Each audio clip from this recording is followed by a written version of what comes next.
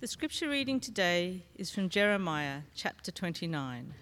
You can find it printed on page 9 of your worship folder. These are the words of the letter that the prophet Jeremiah sent from Jerusalem to the remaining elders among the exiles, and to the priests, the prophets, and all the people whom Nebuchadnezzar had taken into exile from Jerusalem to Babylon. Thus says the Lord of hosts, the God of Israel, to all the exiles whom I have sent into exile from Jerusalem to Babylon: build houses and live in them, plant gardens and eat what they produce. Take wives and have sons and daughters. Take wives for your sons and give your daughters in marriage, that they may bear sons and daughters. Multiply there and do not decrease. But seek the welfare of the city where I have sent you into exile, and pray to the Lord on its behalf, for in its welfare you will find your welfare. For thus says the Lord of hosts, the God of Israel: do not let the prophets and the diviners who are among you deceive you, and do not listen to the dreams that they dream. For it is a lie that they are prophesying to you in my name. I did not send them, says the Lord. For thus says the Lord: only when Babylon's 70 years are completed will I visit you, and I will fulfill to you my promise and bring you back to this place. For surely I know the plans I have for you, says the Lord, plans for your welfare and not for harm, to give you a future with hope. Then when you call upon me and come and pray to me, I will hear you. When you search for me, you will find me. If you seek me with all your heart, I will let you find me, says the Lord. And I will restore your fortunes and gather you from all the nations and all the places where I have driven you, says the Lord, and I will bring you back to the place from which I sent you into exile. The word of the Lord. Take a moment now for silent reflection.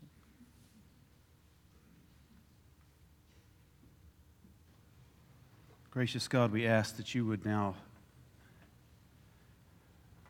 help us, assist us, support us. For so many of us here in this room, we feel like exiles. For any of us here who doesn't feel like they belong, for anyone here who feels like they are completely out of touch from what might be called home, help us to learn, like these Israelites had to learn, that your presence is with us everywhere.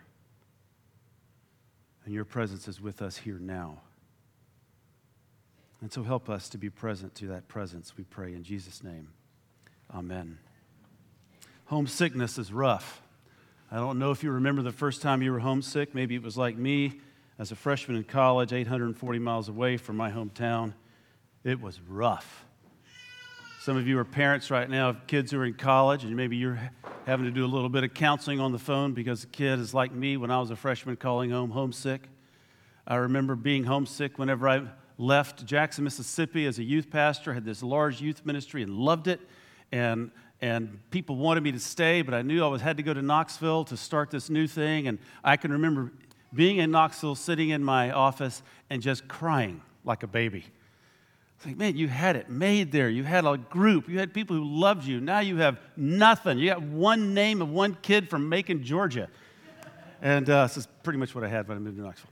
And then the same thing happened here. You know, things went great in Knoxville, and then we moved here to start the church in 1996. And I could remember sitting there and the same experience. It was like, wow, you had people who you knew, you loved, you had community in Knoxville, and now you're here, and everybody thinks you're trying to start a cult, and you're looked at like you're nuts, and you have 3 names from people, and oh my gosh. But you know, those are normally what a lot of people experience. Those are kind of less traumatic experiences of being homesick. But it's when people are forced out of their homes, out of their countries, that the trauma cuts deepest. I'll never forget, because I don't have to address the refugee crisis right now and people that are walking from Guatemala to Tijuana to try to get into America and all of that kind of trauma. I have it It's actually a part of my own family system. My wife is born in Havana, Cuba. She came over when she was 5 years old with her little brother and little sister and her mom and dad, escaping Castro's Cuba in the last legal flight to come to America. And I have numerous experiences and conversations of seeing what the trauma of that was like for them. Coming to America, not knowing a word of English, having to reboot their entire lives. And but one of the times that I remember the deepest is my wife and I had discovered the Buena Vista Social Club. And you know, that came out as both like an album and a CD, but also came out as a video. And this was back in VHS tape days. And we bought the video for them as, I think, a Christmas present or something. And I can remember when we pushed it into the tape player and it started running on the television, they knew every single song and sang them as tears came down their face. And I remember thinking at that moment, this is the trauma that they have been through. The trauma. This is a traumatized group of people that Jeremiah is addressing in this passage that was just read. And their trauma has been that they have been deported. They have been deported 900 to 1,000 miles away from their home. They are thinking thoughts like, it is over for us. Every promise of God that we had relied on is done. The Davidic monarchy that we hope to see come back in its glory is over. We're lost. We have no idea how to live here. How long will we be here? How do we worship here without a temple? What in the world are we doing in this place? How are we going to survive and live as exiles? Now, this is traditionally used as a great paradigm for us to ask the question about ourselves living in cities. It's not a one-to-one kind of relationship, so I know it's a little strained. But I think what Jeremiah has to say to these exiles is what Jeremiah has to say and what Jesus has to say to a community of Jesus followers who are living in cities as well. And so we have a word from Jeremiah, and we're going to also pivot to a word from Jesus on this as well. Now let's talk about Jeremiah for just a second, his background. What you need to know about Jeremiah is he's basically, up to this point, a failed prophet. A failed prophet. Jeremiah had been imprisoned. He had been beaten. He had been thrown in a cistern. He was not a popular person trying to be a prophet before the Babylonian captivity. He was roundly criticized. He was not listened to. And his message was pretty simple. You, Israel, have forgotten the priorities of God. The priorities of God to be a people who are for the marginalized, for the poor, for the orphan, for the widow. You have forgotten your calling. You have left what God cares about. And this did not go over well. I would imagine maybe Jeremiah, as he was abused, was told things like, don't be too political in the pulpit, Jeremiah. Don't disrupt the status quo. We don't want to hear it. And now, he was reminding Israel of God's priorities again, but he was also reminding them that God would be with them. He has a hard word for them. There were other prophets, you saw that in the reading, that were saying things like, this is going to be lickety-split. Well, you'll be out of here in no time. This is going to be short. But Jeremiah had a different message, one that they didn't want to hear again. Seems like the prophets are always saying that one thing that nobody wants to hear. And Jeremiah says to them, it's going to be a while. This is not going to be quick. You're going to be here a while, for generations even. It's going to be a while. Babylon has a plan for you, and it's not for you to leave early or to leave quickly. But Babylon has a plan for you, but God will also have a plan for you as well. And so basically, from Jeremiah, we learn, what do we do? What do we do? And what Jeremiah's basic answer is very simple. Seek the flourishing of everyone. Seek the flourishing of everyone right there where you are in exile. And there's a couple of ditches that have to be avoided. And the first ditch is assimilation, because the Babylonians were smart. They weren't just interested in crushing you or enslaving you. I think they'd learned enough to know that when you enslave a people, they tend to come back and not be happy about this very much. And so they said, you know what? We're just going to make you really good Babylonians. It's the ditch of assimilation. Learn our culture, learn how we think, learn our religion. And one day you will be great Babylonians among us. That's the first ditch that has to be avoided. The second ditch is the ditch of tribalism. And the ditch of tribalism is to say, you know what? We will never be like these people. They are not God's chosen people. They are them and we are us. And so I'm going to mine the gold I can mine out of this, but I don't like it and I'm not going to ever like it.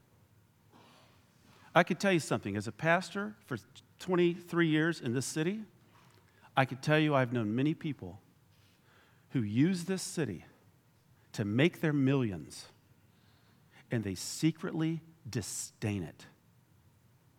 They hate it. That happens in this city quite a bit. It's an us versus them mentality. And God says no to both ditches. No to both of those. They're based on pride, they're based on fear, they're based on ego.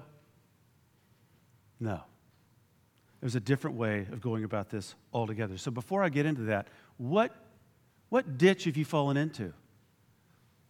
Do you feel, or to what degree do you feel assimilated by the city? Or do you feel tribalistic about the city?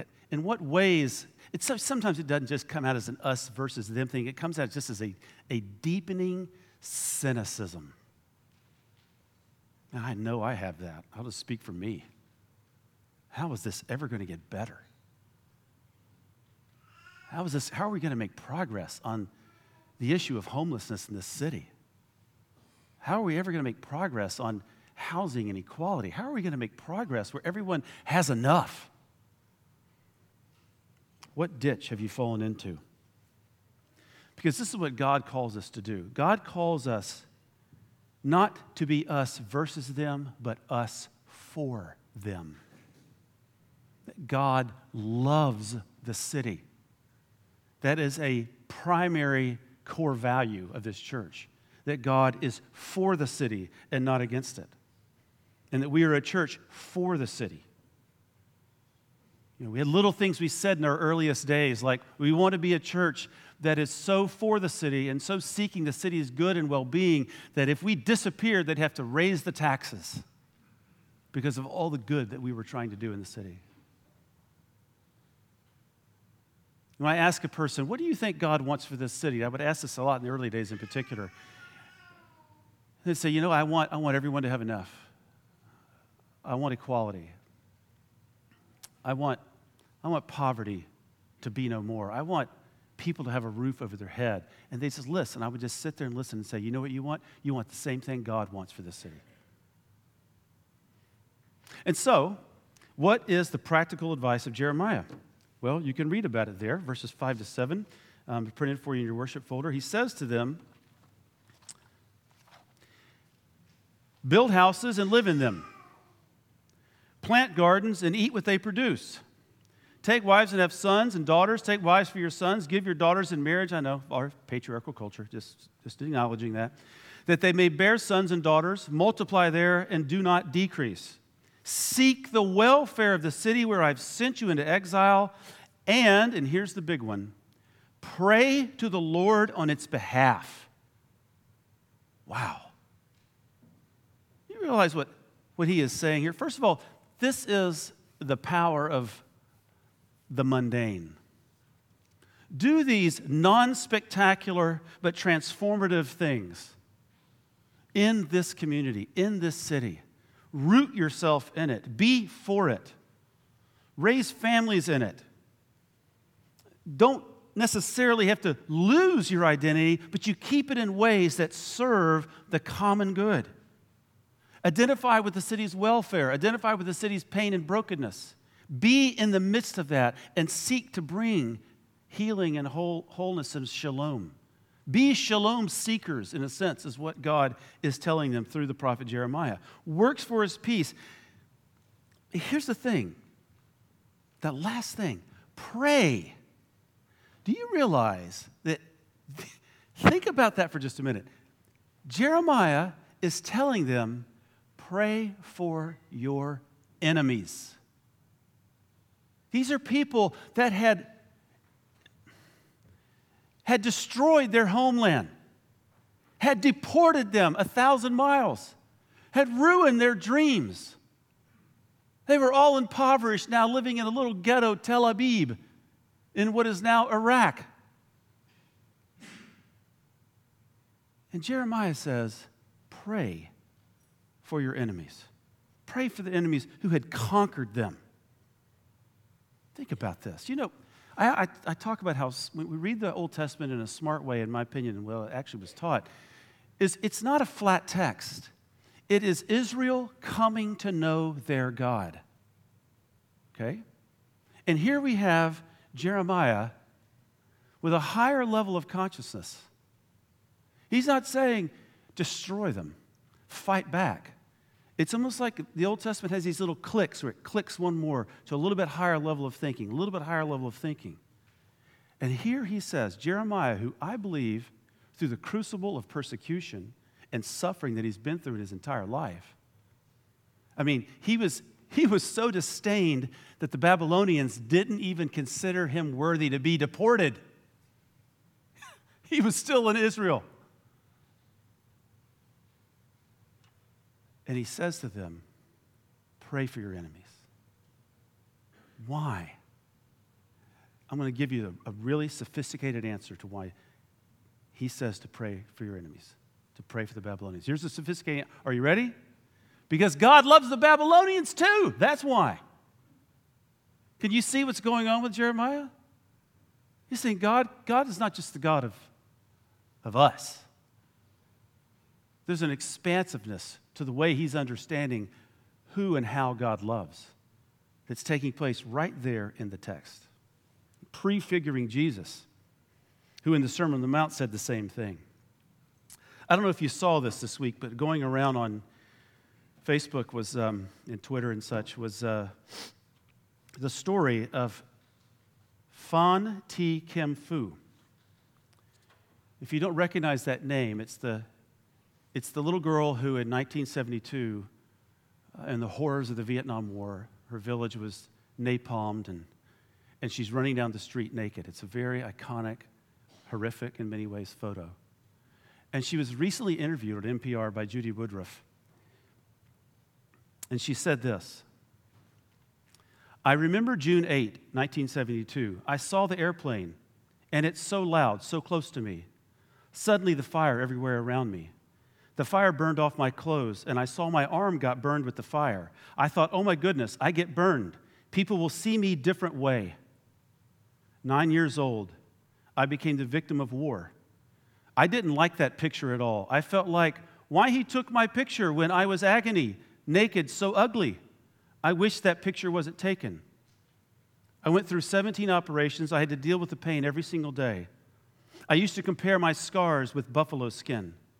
And because my sin wasn't have any pores, I cannot sweat, make me feel so tired, so headache. It built me up with hatred, bitterness, and anger. I just living with the question, why me? Why that happened to me? In 1982, I wanted to take my life because I thought after I die, no more suffer, no more pain. Eventually, I found the New Testament in the library in Saigon. In Christmas 1982, I became a Christian. That faith had helped me a lot. Since I have my faith, my enemies list, are you ready for this? Since I have my faith, my enemies list became my prayer list.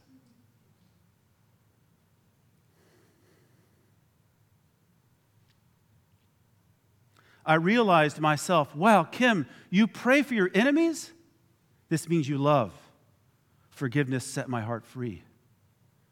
I forgive everyone who caused my suffering, even the pilot, commander, people controlling me. When I became mother, I have full time to take care of my baby. I just slowly to tell him why mommy has a scar. I have to show him my picture. He'd touch my arm, and he'd say, Mom hurt. And he'd kiss here. He'd kiss me right here. My work with the children who has trauma like me, I know how they have pain. And not only the pain with physical, but nightmare and traumatized. Most of them, they just ask me, why are you naked? Why are you crying? And I said, yes, because the bomb dropped and I got burned. I also show them my scar on my back. And they say, oh, it's so painful. I don't want that you suffer that much. And they love me and they kiss my scar. All my journey, I help children. Building school, building hospital, orphanage home. It's about relationship. Now I'm working, not because of my duty, not because of my mission, but because of my love.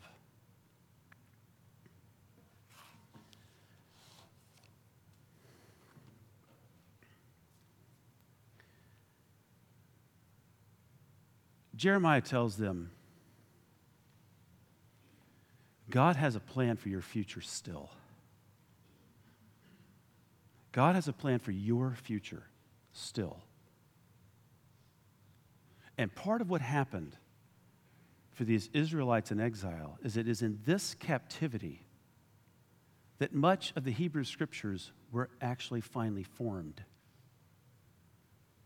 It was in this captivity that they learned that the presence of God is not just in a temple. They had no temple, but that they could worship God anywhere.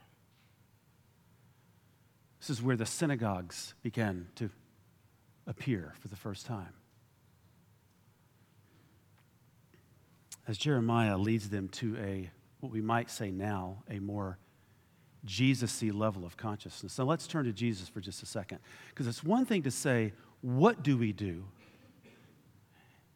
What kind of community, what kind of things should our community be doing in this city? It's another thing to say, how do we do it? How do we do it? And I think it's by following Jesus' way of love. Jesus said that his community in the Sermon on the Mount should be a light to the world like a city hidden on a hill. Like a city hidden on a hill. A city that can't be hidden. Now think about this for just a minute. Like a city on a hill. Simply means to be a light to all. Think about these immigrants, these migrants who right now are traversing from Guatemala and El Salvador, the most violent country in the world right now, and they're making their way north. Not because they want to, but because they have to. Think about the in-between spaces of the wilderness that they're in, where nothing's on the horizon. And think about what comes over them when they see a city. I can be fed there. I can get water there. I can get help there. I can just have to make it there, and then I make it to the next one. To people who are pilgrims, to people who are traveling on the wilderness trail, a city that can't be hidden, a city that's seen, is the sweetest possible sight imaginable. Jesus says, that's what my community needs to be. That's what my community needs to be for every one of us who are pilgrims in our journey. Looking for refuge, looking for safety, looking for acceptance, looking for love, looking for welcome, looking for help and support, looking for community, looking for a place to belong.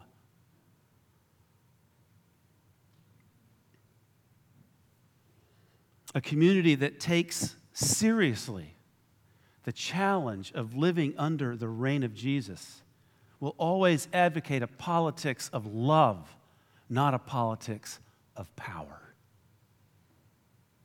A community that takes seriously the reign of Jesus will persuade by love and witness and spirit and reason and rhetoric and even martyrdom if have to, if necessary.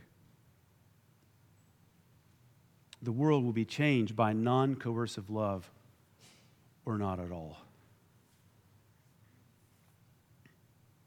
We are to be that part of the world changed by Jesus Christ. And Jesus says this in his Sermon on the Mount. I want to read you some things I've written and added to from someone else. It just kind of highlights the kind of freedom that Jesus invites us into as a community based on the Sermon on the Mount. By looking at the Sermon on the Mount, Jesus is calling us in this way: being peaceable and not angry, to free us from our anger. To not treat people as sexual objects, to free us from our lust. From not deceiving people with clever words, to free us from our ego. To living a life of nonviolence, freeing us from our violence and impatience. To loving your enemies, freeing you from your resentments. Giving to the poor to free you from your disdainment. Praying and feasting with sincerity to free you from your hypocrisy. To trust God instead of trusting money to free you from your love of money. Not judging other people to free you from judgment. Treating people as we want to be treated to free you to love. See, this is all in the Sermon on the Mount. And Jesus says, here are my values. Here are my core values. Here's the way of being I've called you into this world. Do this, and you will preserve, be salt, and illuminate, be light, and be a city on a hill. My kingdom will come on earth as is in heaven, as we are this community. This is the invitation. What does it mean to be a community in the city? To be a city on a hill for the rest of the city. This is what Jesus invites us into. This life of freedom that seeks the common good of everyone.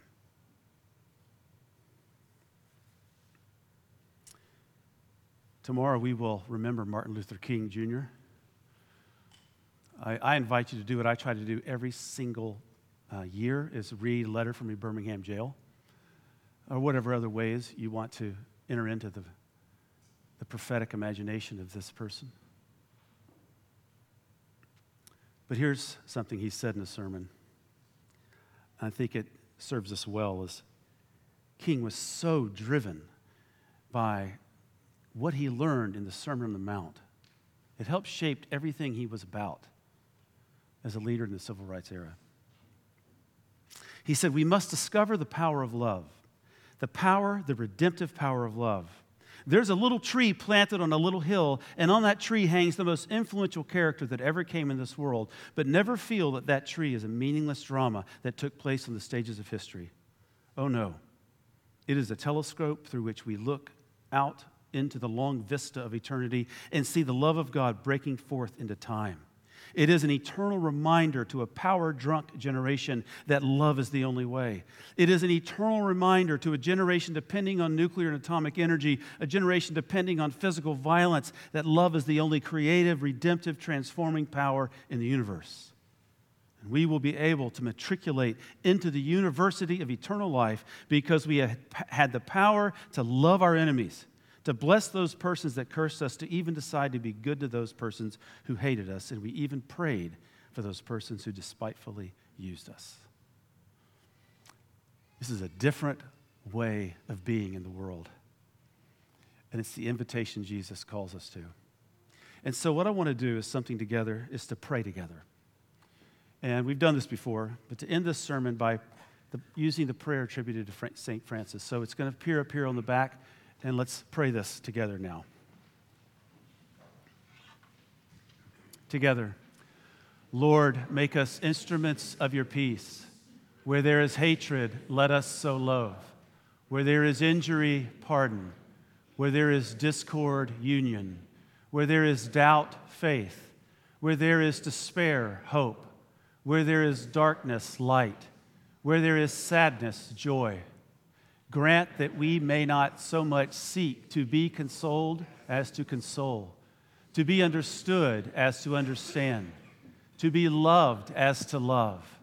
For it is in giving that we receive, it is in pardoning that we are pardoned, and it is in dying that we are born to eternal life. Amen.